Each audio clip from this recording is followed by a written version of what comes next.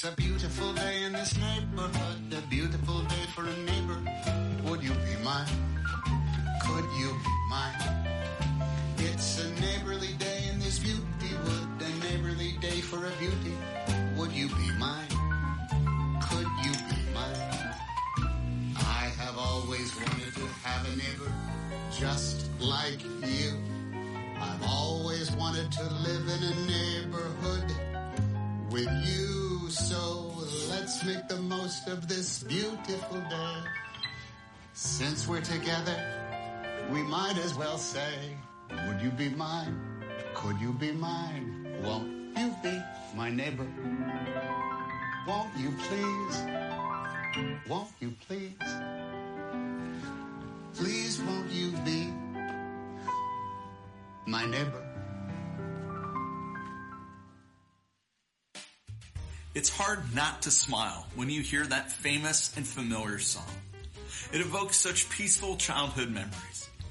I find it interesting what myths exist about Fred Rogers. He was a decorated Navy SEAL. He was a mean Marine sniper. He was a tattooed tough guy. No, Fred Rogers was not any of those things. But you could say he was a TV evangelist of sorts. Fred Rogers was a Presbyterian minister, and although he never pastored a church, his show was born out of a deep conviction to improve the world by helping children. And so his audience became his congregation. I love the invitation in his song, "Won't you be my neighbor?" In the Gospel of Mark, we read how a teacher of religious law once asked Jesus, "Of all the commandments, which is the most important?" Well, Jesus replied, "The most important commandment is this. Listen, O Israel, the Lord our God is the one and only Lord. And you must love the Lord your God with all your heart, all your soul, all your mind, and all your strength. And the second commandment is equally important. Love your neighbor as yourself. No other commandment is greater than these. Love God and love others. So if you are my neighbor, then I should show you love. The love I experience from God should be visible in my loving actions to you." So when Mr. Rogers invited us to be his neighbor, I think he was actually inviting us to let ourselves be loved by him. And what a beautiful invitation that is. Friend, I'm convinced that many of the problems we face in our world could be overcome if those of us who follow Jesus would simply offer that same invitation to others. Won't you be my neighbor? Won't you let me show God's love to you? Well, Mr. Rogers' Neighborhood ran for 31 seasons, airing from 1968 all the way until 2001.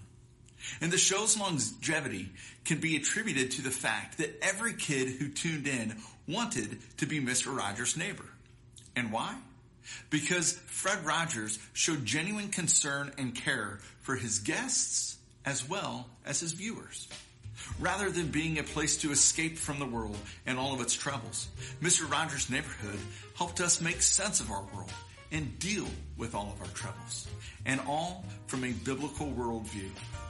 This next scene gives us an example. I'd like you to meet a new friend of mine. His name is Lloyd Vogel.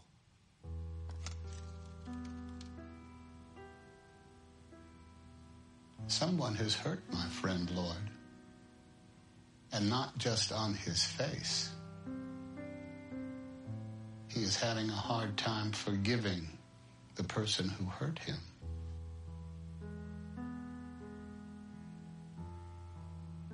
Do you know what that means? To forgive?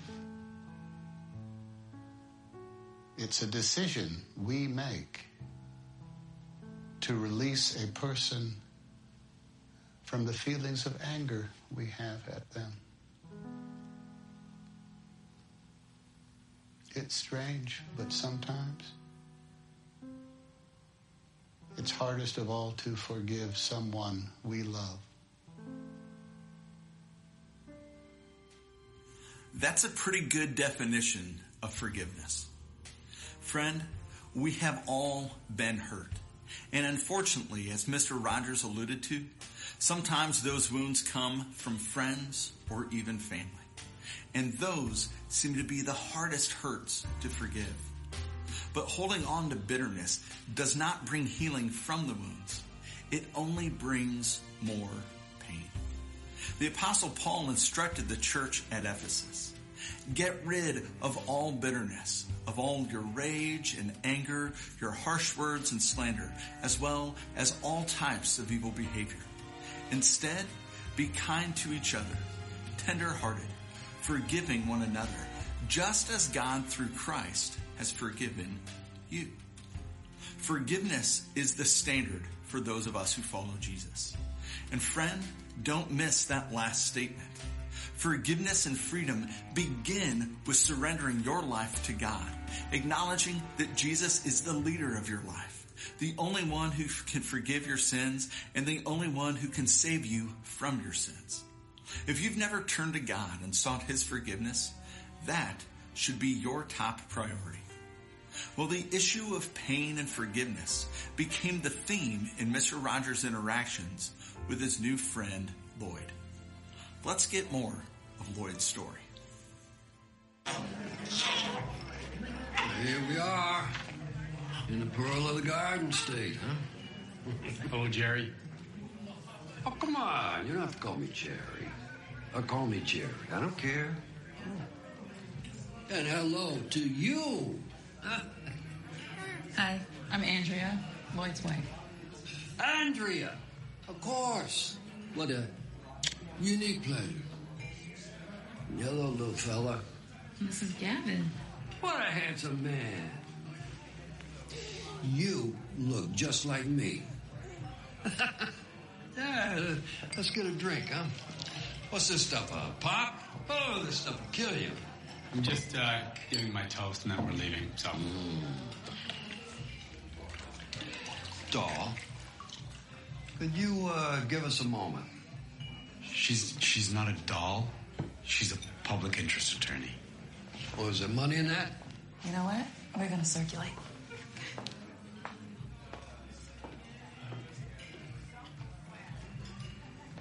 You got a baby. And a wife. You happy? I'm happy. Yeah. Well, she seems nice enough. Huh? But, I mean, you're a little old to have a baby, huh? I'm not that old. Yeah, you're smart. Your mom and I hardly knew each other when she got pregnant, but we were babies, huh?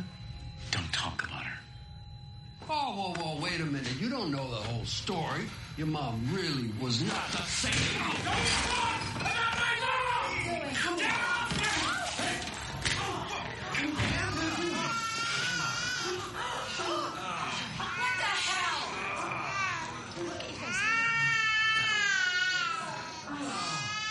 You didn't hear her. You were out of control.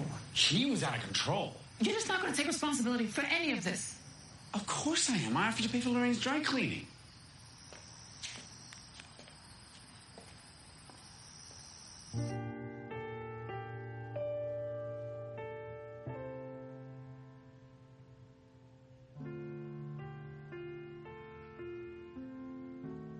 Have you ever felt the way Lloyd does?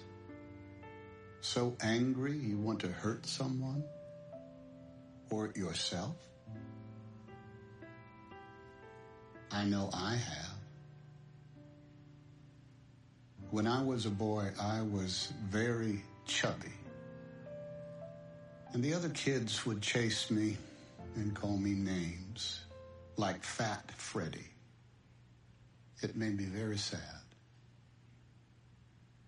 Sometimes when I was by myself, I would cry.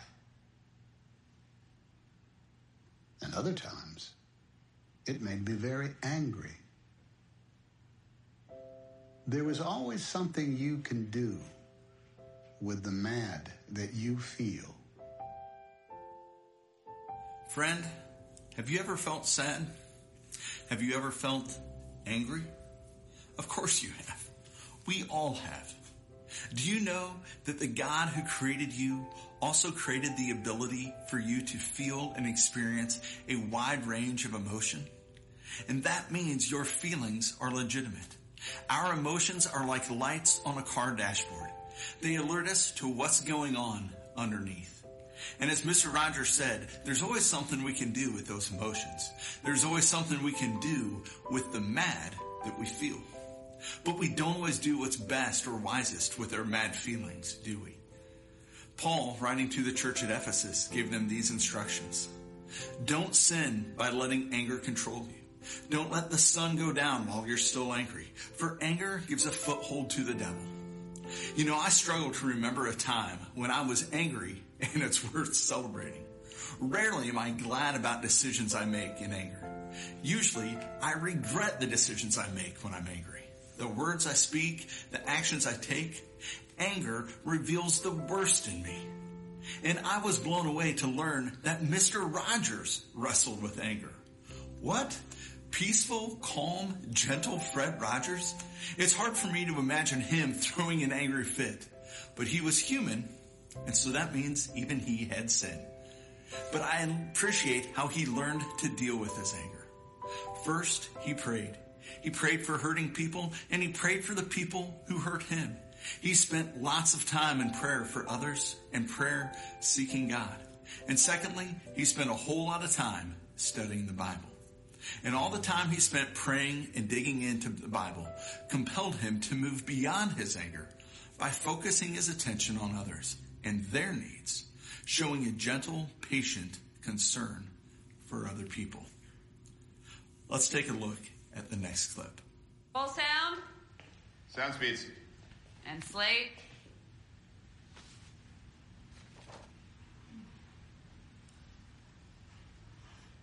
And action. Do you know what this is?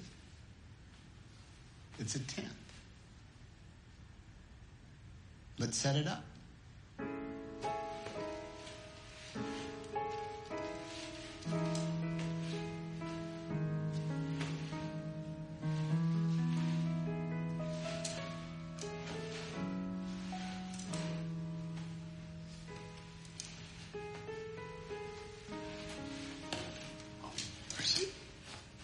A little bit trickier than I thought.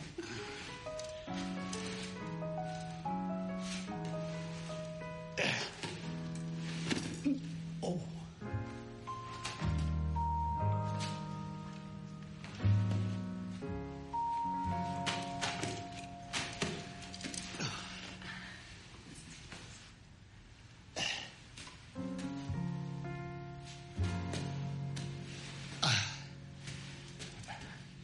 I can't do it. It must take two grown-ups to set up a tent. And that's a cut. Let's go again. No, let's look at that. Okay, roll playback, please.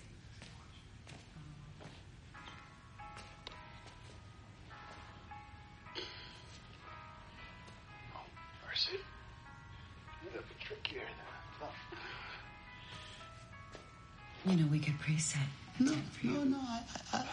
I think this is good. Yeah, I think we're okay. Great. Yeah. Good. That's lunch, everybody. Oh. But the tent, why didn't you let them set it up for you? Well, children need to know that even when adults make plans, sometimes they don't turn out the way we'd hoped. Mm-hmm. How long have you been married, Lloyd?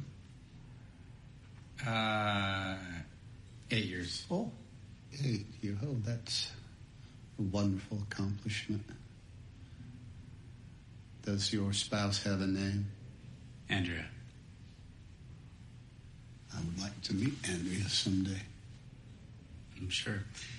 You've lived in Pittsburgh your whole life? I grew up not too far from here in a town called Latrobe, but we've lived here quite some time, and we've raised our boys here. And do you think living here makes it easier or more difficult to be a celebrity? Celebrity? Mercy. You don't consider yourself famous? Fame is a four-letter word, like tape or Zoom or face. But ultimately, matters is what we do with it. And what are you doing with it? We are trying to give children positive ways to deal with their feelings.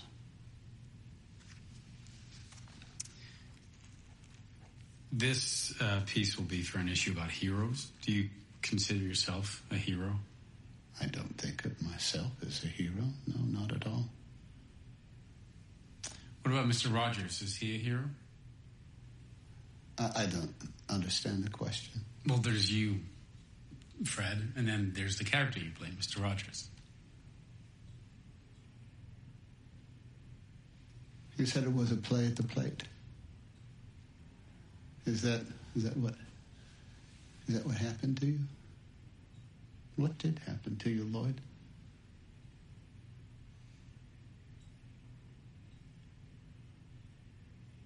I got into a fight. Oh my. Who did you get into a fight with? It's not important.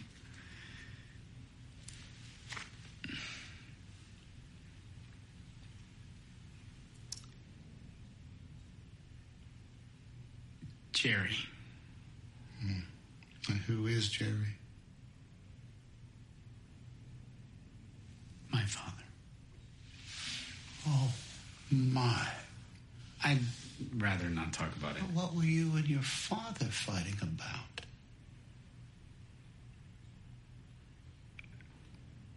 I'm here to interview you, Mr. Rogers. Well, that is what we're doing, isn't it? Missionary Jim Elliot once said, "Wherever you are, be all there."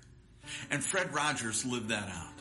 He was constantly learning from those who he was with, always totally focused on the other person. Rogers demonstrated the attitude and humility that Paul wrote of to the Philippian believers. Don't be selfish. Don't try to impress others. Instead, be humble, thinking of others as better than yourselves. And don't look out only for your own interests, but take an interest in others also. In our culture of distraction, where phones and technology always compete for our attention, what would happen if we focused our attention solely on those we're with? Being fully and completely present in the moment. Being fully and completely available to the other. Being fully and completely attentive to their needs. After all, isn't that how God relates to us? Inviting us to interact with Him in prayer, with confidence that He is fully present and fully available and fully attentive to our needs.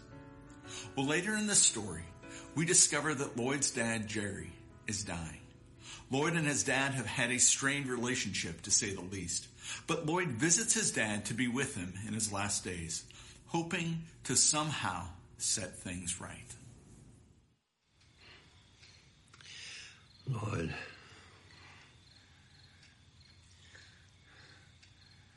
I am sorry for leaving you and your sister.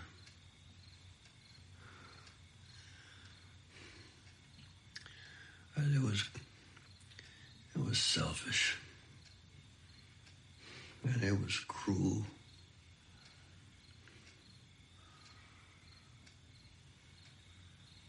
Will you look at me?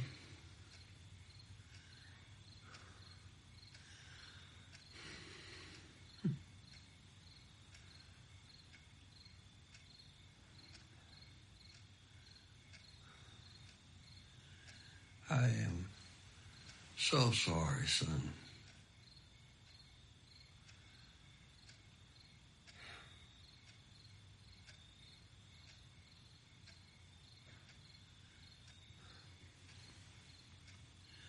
It's not fair, you know? I think I'm just now starting to figure out how to live my life.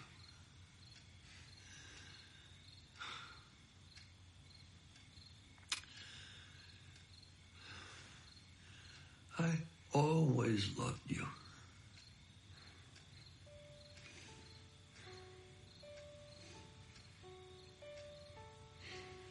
I love you too, Dad.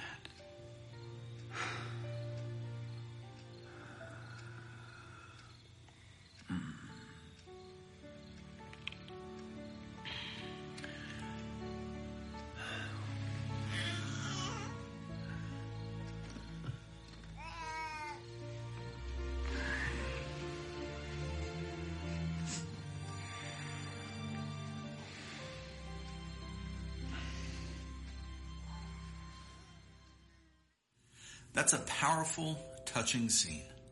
There's a raw honesty that emerges in their relationship. And you know, friend, none of us is perfect. We've all hurt and been hurt by others. But God wants all of us, including you, to move past that pain, to experience peace and healing. So don't miss out on the peace that follows forgiveness. Make peace with others and leave bitterness and regret behind. Colossians 3 tells us, since God chose you to be the holy people he loves, you must clothe yourselves with tender-hearted mercy, kindness, humility, gentleness, and patience. Make allowance for each other's faults and forgive anyone who offends you.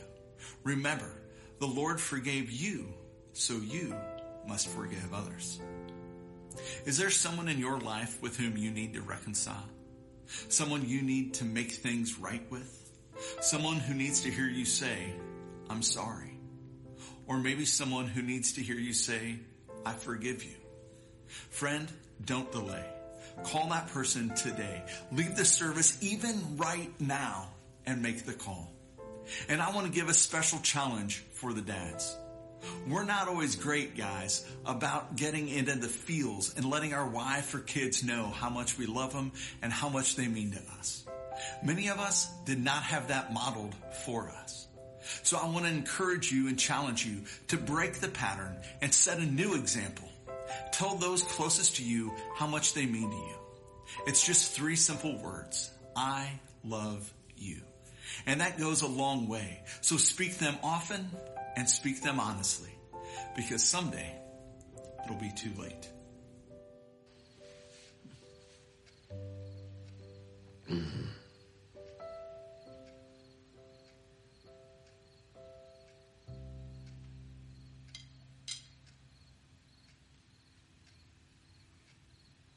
You know, death is something many of us are uncomfortable speaking about. But to die is to be human. And anything human is mentionable. Anything mentionable is manageable. Anything mentionable is manageable.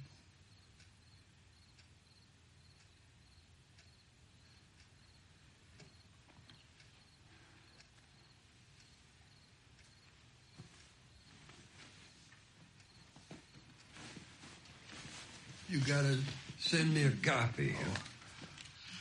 Joanne will love this when she sees it. Be so much cooler if he was in this. Thank you. Thank you. I should get going. I'll walk you out.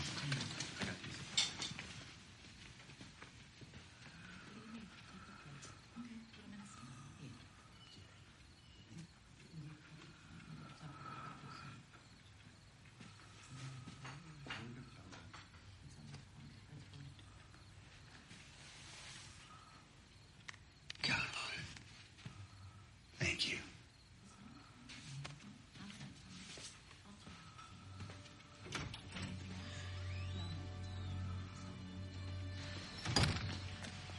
Hey, what did you say to Jerry?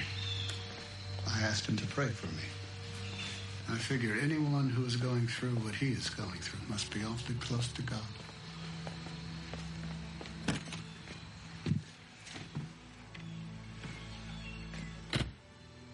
Lloyd? Bill? Read the article. And?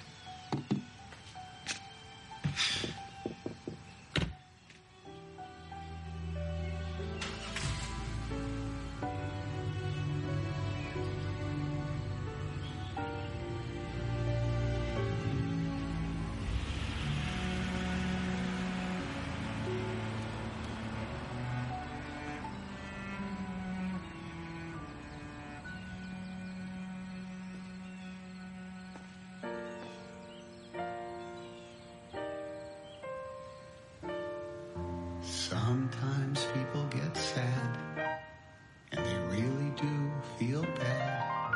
But the very same people who are sad sometimes are the very same people who are glad sometimes.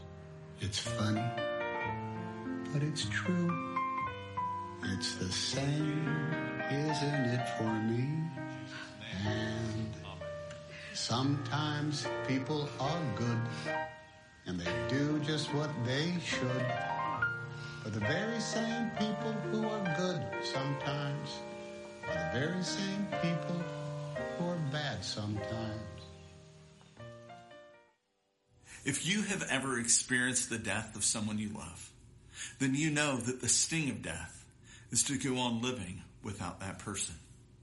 Friends, this is why we offer Grief Share, a group to help those dealing with death find healing and hope.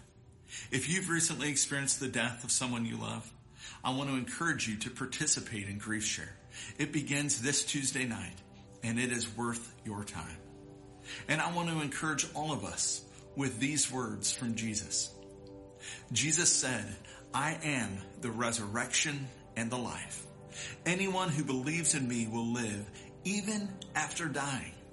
Everyone who lives in me and believes in me will never, ever die." For those who don't believe in Jesus, death is to be greatly feared. For what awaits on the other side of the grave for those who have not put their hope and trust in Christ is worse than the worst we can imagine. But for those whose hope and trust is in Jesus, death is no longer something to be feared. Death lost its power over us when Christ walked out of the grave. And Jesus promises that we also will stand victorious over death and sin and Satan, but only if we have put our hope and our trust in Jesus. Friend, I hope that you will put your hope in Jesus.